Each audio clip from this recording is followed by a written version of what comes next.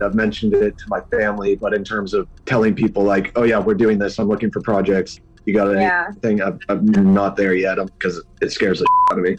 Dreaming of launching your own architecture firm? Well, buckle up for a wild ride with Emerging, the podcast that shares what it's really like to start an architecture firm. Where do we begin? We don't even know what type of business to formalize as. Is it an LLC? Is it an LLP? Like, how are taxes? I mean, the list is astronomical. Season 1 featured founders Jeffrey, Lexi, and Chris, owners of Level Studio Architecture, are your fearless guides on this unfiltered journey from napkin sketches to a thriving studio. One evening, stumbled into one last dive, we sat at the bar and pondered our postgraduate futures. Amidst the conversation, a napkin became the canvas for our aspirations, sketching plans and milestones, sealing our heartfelt commitment and shared dreams. In drawing down dreams on a napkin collectively, that then, you know, in your head, you've rooted like, oh, I'm connected to these people, like long term. The process of starting an architecture practice brims with excitement and challenges, demanding meticulous planning, flawless execution, and unyielding resilience. I kind of hate the term because it's so overly used, but I think everybody knows imposter syndrome. And I think it's so real to this day. I don't know if it's with everybody, but with me, I'm always questioning like, us? Can we do this? Are we ready to do this? Are we prepared? Can we do it? Did we just decide a name? We did it, guys. Oh my One God. that came out of nowhere. Woo! It came out of nowhere. I liked it. I saw it. Ready to turn your aspirations into reality? Follow the link in the show notes to subscribe to Emerging and chart your own path to architectural success.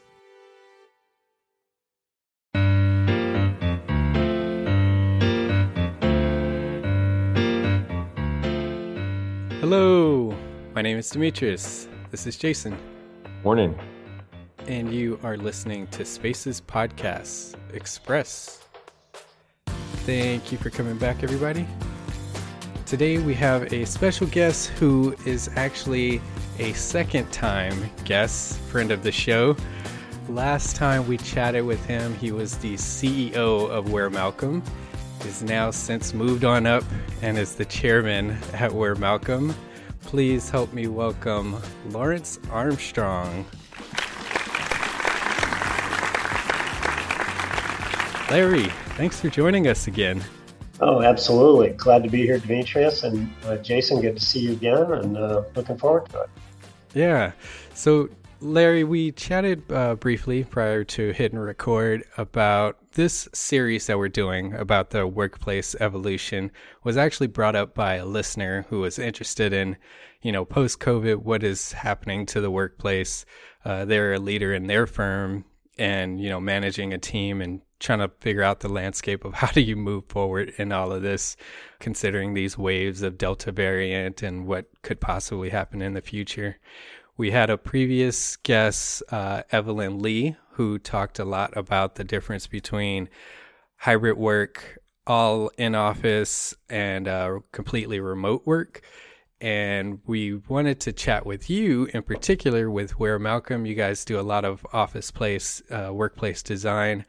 What does it look like from the design perspective of what your clients are asking about, what they're looking to implement, and how you guys are sort of navigating through this whole thing? Sounds great. It's a big question, and it's one that's definitely been evolving through this last year and a half or so, and looking forward to watching it continue to evolve over the next probably couple of years as we hopefully fade out of this pandemic. We'll see what happens. Yeah. So before we jump right into that, I just wanted to first say congratulations on the, step up into the chairman seat and position. So congratulations on that. And what's the difference there for you? Yeah, so thanks. Thank you very much. Well, it's been something we've been working on for actually several years. And, we've felt always that it's very important to have a succession plan in our company and plan for the future so that smooth transitions can take place without disrupting the business. So the end of December of 2019 is when we made the transition as of January 1st, 2020. And I appointed a new CEO and a new president. Both those titles I held for many years, and I was CEO for 28 years for the firm. And it was time to transition, and so provides some great opportunities, obviously, in our company for people to advance in their careers, and those actually coming up behind our new leaders, Ken Wink and Jay Tedisco. And it's a great time for me. I think these transitions, I sort of say, look, you have to start a transition, or you'll never finish it, right? Yeah. So, Yeah.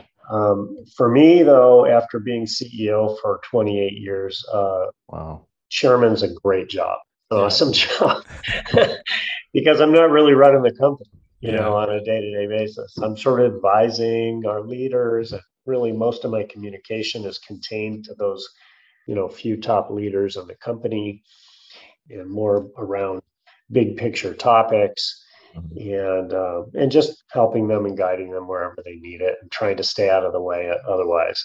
Yeah. And so I've reduced my time here a little bit each year over the last several years, and now I'm about 50% here, which is great, which gives me time to work on some of my other pursuits, such as homelessness and in my art career and other things. So I was totally going to ask about painting, so I'm glad to hear that you're still doing that. I still like seeing the pieces that you do, so it's great.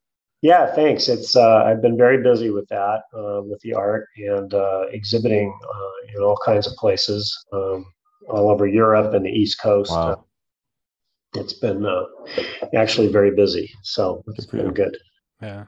Now back to the subject at hand. When COVID hit, can you kind of walk me through what that transition was like for you guys, and as architects, how did you absorb that situation? Where did your mind go as far as the work that you guys were producing, the changes that clients were sort of experiencing? Because I know I was in the middle of projects where some of my clients' complete business structure shifted because of COVID, and going forward, they decided to sort of continue down that process of the way that their business had changed, which affected the design of the space. Can you talk a little bit about that transition for you guys as architects, and sort of how that may have impacted your clients? Yeah, absolutely. So in commercial real estate, it's a cyclical business anyway. And so obviously we were right in the middle of peak times before the pandemic, and a lot going on all over the company and within the industry. The pandemic obviously threw everybody for a loop a little bit, and became much more than anybody expected, and very quickly.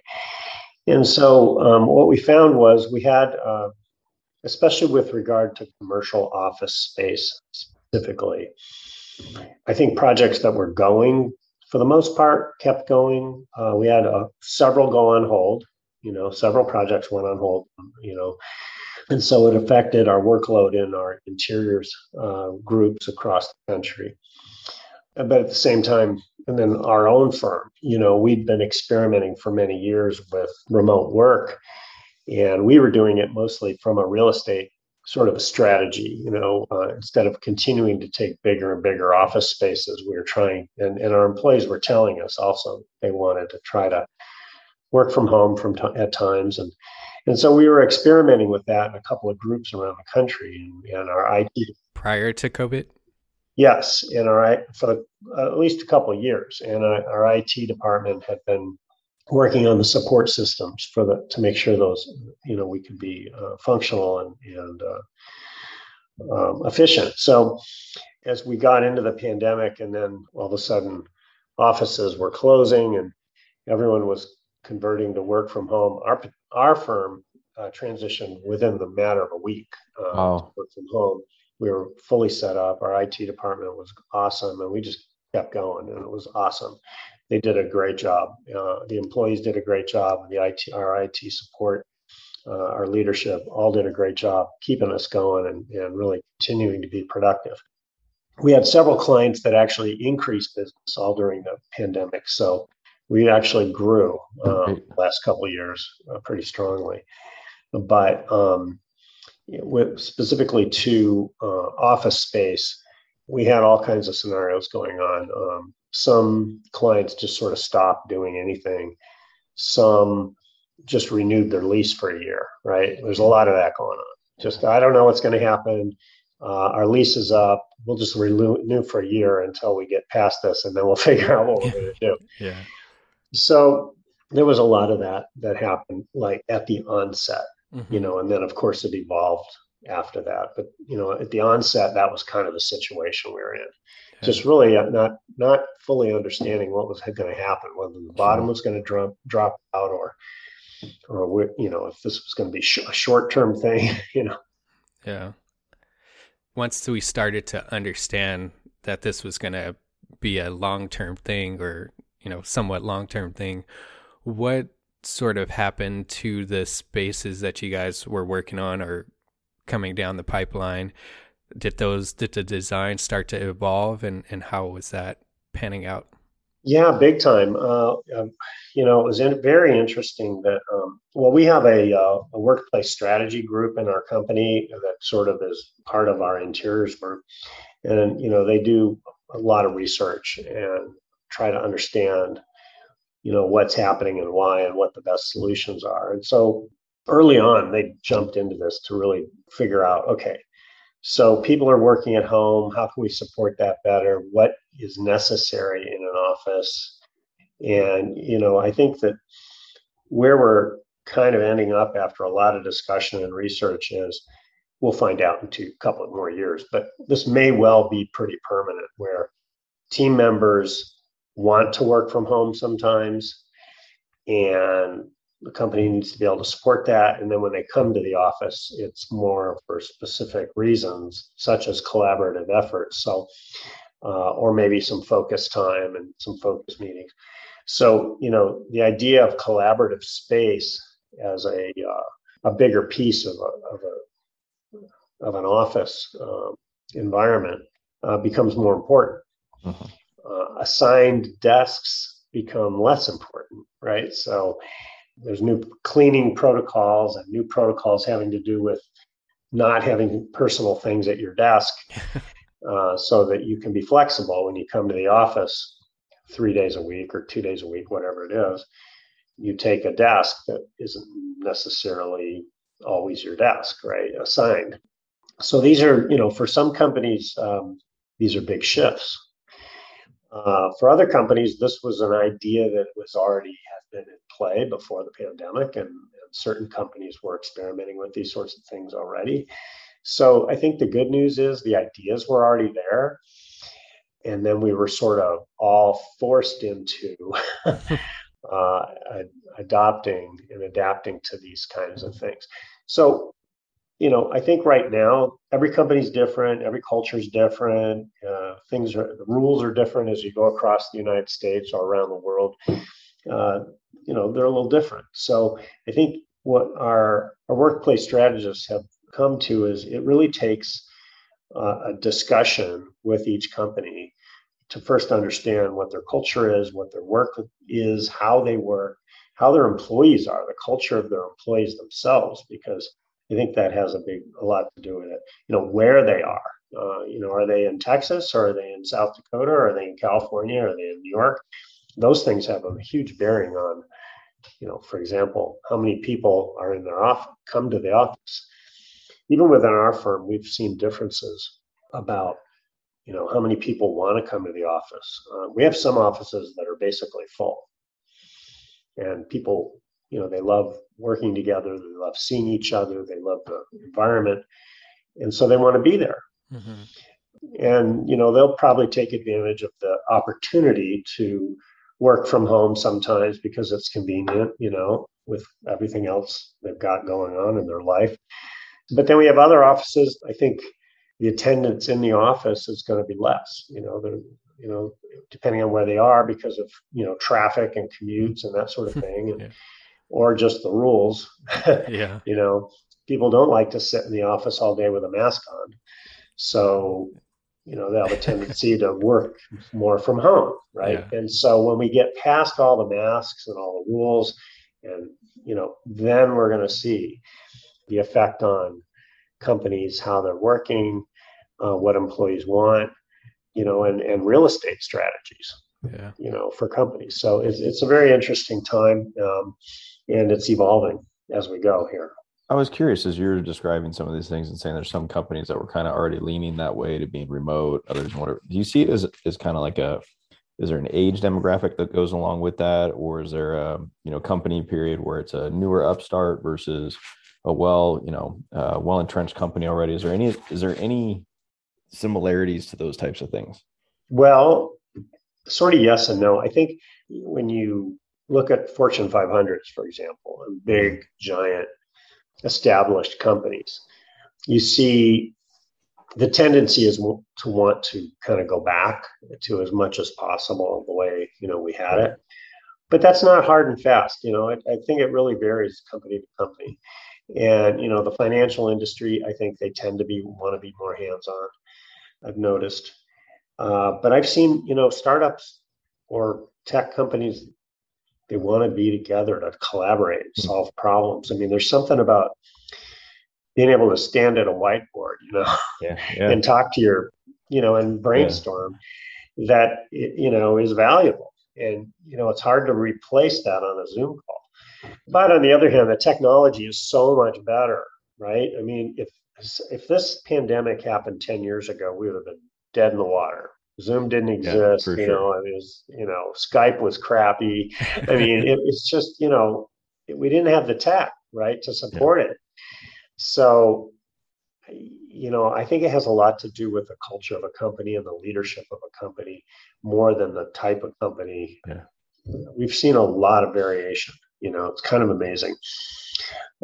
So that's why we study every company and talk to each company individually and talk to their employees when we're planning space, because it is pretty individual to each company and where they sit in, geographically. Yeah. Okay. I was going to say, because I don't know if, we have a lot, you have a lot going on, but Demetrius had brought up, you mentioned the idea of being together and doing a whiteboard, and there's just a different type of synergy and energy that goes along with that. Right. I want to say a couple of weeks back, we were talking about your whole virtual world or whatever, metaverse or whatever. I don't know if you've heard of this thing. Yeah. It sounds scary as hell to me, but, do you think, talking with a lot of people and meeting with so many different people that from your experience, do you think that would actually help solidify that feeling if you had so many remote, but then you could hop into like this virtual room where you could literally see everybody and try and get that whiteboard effect? Well, yeah. I mean, dang it. Actually, yes, I do. I think that, and the reason is, technology is going to keep going, right? It's going to keep evolving, and we're going to have cooler stuff, and, it's going to hopefully become easier. Because right now, I think that, like, for example, we're starting to have conferences again, right? Mm-hmm. And so what we're seeing is we have a whole bunch of people, or some people, that really want to show up and do show up to conferences. And then we have other people that want to be there, but for whatever reason, they don't want to travel, or they're nervous, or whatever their family situation. So they Zoom in, and it's super clunky. This hybrid model is very clunky right now. Right. So it shows you the opportunity for better technology to help us solve those things. And I think, the longer the pandemic goes, and God, hopefully now the Delta variant is diminishing, and hopefully we won't have another one pop up, but who knows after all this. Anyway, there will be reasons to continue to develop the technology. I think about gamers, right? Because they live in a virtual environment, and they make friends with people they've never met. And, that happens, that exists. And they collaborate on games, in there, and, things like that go on. So can you apply those things, gaming technology, to, or even better, just, even more expanded to the work environment? And I think, yes, we are going to see that. Surrogates, man. Like that movie Surrogates, I'm telling you. Yeah, it's I don't know. But, it's interesting. Space, office space is, and if I was an office building owner right now, I'd be worried. Over the last year and a half, I'd be reticent, to be sure, because you just don't understand. We really still don't know where it's going to go. I think the space itself, though, I think is becoming cooler space, more usable space. Our whole approach is to make it lively and fun space that people would want to come to and want to experience at least some days a week to do their team meetings, collaboration, maybe come in and spend a day at the office to reconnect with colleagues. I mean, that's important. That human contact, I think, is important. And so I think we're going to find our way. But I mean, for our firm, we're learning from our clients. I mean, our leases are coming up, and we're not necessarily taking bigger space anymore. We're just trying to make our space cooler and make it work for what's going to happen. What our employees need to be their most productive and happy. From an admin standpoint, I know you said you guys were able to flip to kind of the remote thing extremely quick, which is great. Yeah. From a management standpoint, what do you see that spread look like going forward? Is it kind of, do you mandate having to be in office a certain amount of time or not? Like, what does that flexibility look like for you guys? Yeah. And we're seeing all kinds of variations of that from our clients. And again, I think it depends on the geography a little bit, at least so far, and what the rules are. But for us, I think eventually we're going to end up with some sort of, if not mandate, strong suggestion that we have everyone in the office X number of days a week, whether that be 2 or 3 or whatever it is, encouraging people to come in and collaborate. I think the one thing that's been, and all of our leaders around the company have learned, it takes extra effort from our leadership to make sure they're keeping their teams connected, keeping the one-on-one conversations with each team member going. When you have to do it over Zoom, it's obviously much more difficult, but I think that's one of the things our leaders really paid attention to and tried to adapt to and tried to fill in those gaps. It's so easy to walk through the office and stop at someone's desk and have an impromptu chat, right? Yeah. With this stuff, I mean, it's hard to have an impromptu chat on Zoom. It's very intentional. You're going to, set up a time to talk to somebody.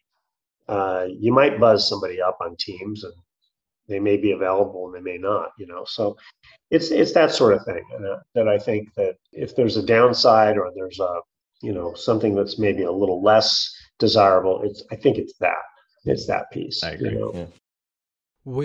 Before we get out of here, I wanted to give our listeners some insight into what their space could look like, because there's pretty much 3 avenues. As a owner of a company, you're either going to have a company that's hybrid, full remote, or full in office. What do those 3 situations look like from a design perspective? Let me address full remote, because that, I think, only happens under duress. And I think it's a very small percentage of companies when we're past all this that would be fully remote. Okay. For some of the reasons we've already talked about. Mm-hmm. But there may be some, because, it's very interesting. Some, and I'm sure you've read it, and, I know about a lot of people that have moved to Idaho and Montana and, places remote that just like, well, I'll just work, I'll live up there. My real estate's less expensive. I have an awesome view of the mountains and I can work. Right. Yeah. So to come to the office, there's a lot more effort now. I'm going to fly in every couple of weeks or whatever it is. So I think, the vast majority of companies will end up in some sort of hybrid mode, and they will assess based on their own culture how many days a week people are going to be coming in. And then they will, strategize the size of their real estate based on that. And I'm not saying the real estate's necessarily going to be smaller. It's just, they may need a lot more collaboration and team space than they ever had before, and fewer assigned desks, because at any given time, they may only have 50% of their people in the office. Mm-hmm. So I think we're going to see all kinds of that. Yeah.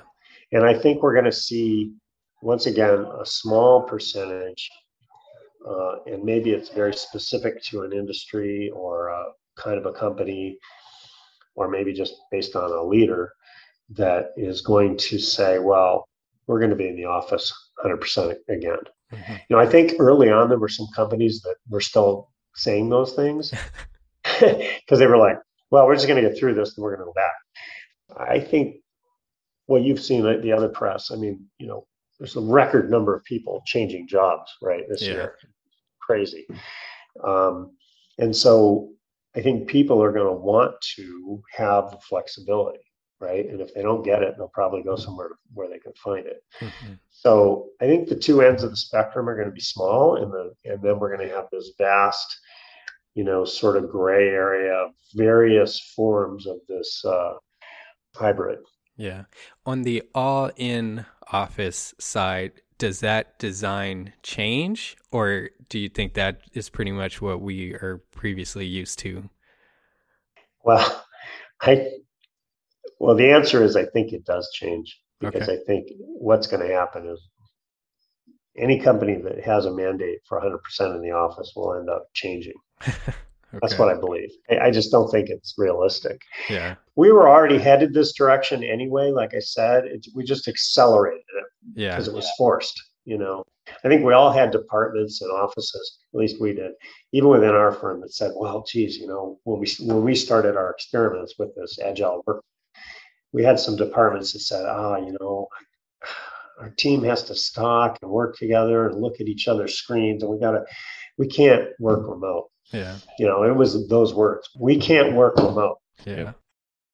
Well, okay, so they were forced into it for the last year and a half, and now they certainly can work remote. They get it. They've learned how, right? So I think that's we're just in the next evolution right now. Yeah. And then I just wanted to touch on the full remote side. Does Office go 100% away, or do you still think people will have to obtain some sort of real estate to have a space for a conference room at the minimum, just to get people to have those kind of spaces? Yeah, and this idea preceded the pandemic in the form of WeWork, right? And mm-hmm. those companies that are like them. And for a lot of companies that was working pretty well. Now, is there corporate headquarters in WeWork? Well, yeah, there are some, depending on, and maybe they're smaller companies. I know a company here in town that really doesn't have office space. They are 100% remote and have been, but they have a WeWork space that they come together when they need to and use conference rooms and a little bit of space in there, and then they blow out again. So absolutely, there are companies that actually we're doing that and will do that for sure. Yeah, that makes sense. Thank you so much, Larry. Really informative. Love chatting with you again and catching up. For people that want to find out more about Where Malcolm or follow along with you and your artwork and everything, give us a few places that we can find you. Oh, of course. Well, I appreciate you having me on, and it was, as usual, the time flies during the conversation. So I always enjoy talking to you, Demetrius and Jason, about these topics. But, obviously, you can find everything on Where Malcolm at our website, which is wheremalcolm.com. And with a B, WAREMALCOMB. And we're all over every social media platform, Twitter and LinkedIn and Instagram, etc. So, and we have a YouTube channel too. So we have some stuff on there, some cool videos and stuff. You can find my art. I'm online, Lawrence Armstrong or Lawrence Robert Armstrong. Mostly I post on Instagram and LinkedIn. And then my website is lraart.com. So you can find my stuff there and see where I'm exhibiting and see my new work if you want to look at that. I do enjoy looking at that. Appreciate it. Thank you so much, Larry. Thanks again, Jason. Thank you to the listeners for listening, and we'll talk again next week. Thanks. Thanks a lot.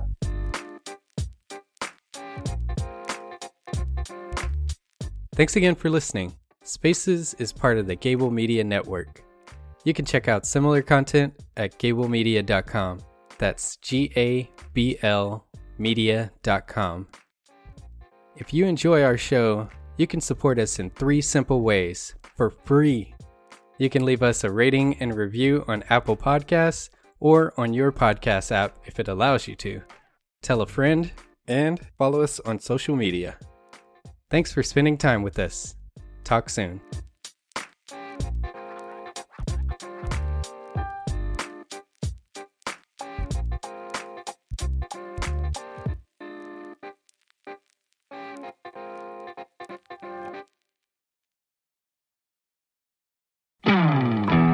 Hey, architecture firm owners and emerging leaders. Get ready for unparalleled insight into the development of a world-class architecture firm and a worldwide organization driving the digital transformation of the design and construction industry. With Build Smart, the podcast that's changing how our profession operates. We share the incredible stories behind innovation in the building industry with my friend and co-host, Patrick McLamey, FAIA, former CEO of the international architecture firm, HOK. You know, Yamasaki's office or firm lasted during his lifetime. And when he passed away, I think that was the end of the Yamasaki office. Helmut did not want that. He wanted a firm that would live out and grow beyond the founders. In Season 1, discover the untold stories behind HOK's meteoric rise. From 150 employees in St. Louis to a powerhouse with over 1,900 staff members and 27 offices worldwide. You know, they weren't as polite as the Kojima people. That was just boom. And anytime you have a creditor, whether it's Kojima or the bank, that wants their money, unless you can raise money someplace else, you are out of business. Bankrupt. And hold on tight for Season 2, where Patrick takes us on a new adventure as chairman of Building Smart International, shaping the future of digital transformation in the design, construction, and operation of built assets. Ian Howell, Ken Harold, and I, Ken was my technical representative from HOK. The 3 of us took a tour of Europe of 5 cities in 5 days. Very busy time. Simply follow the link in the show notes to subscribe to Build Smart now and uncover lessons that will transform you and your architecture firm.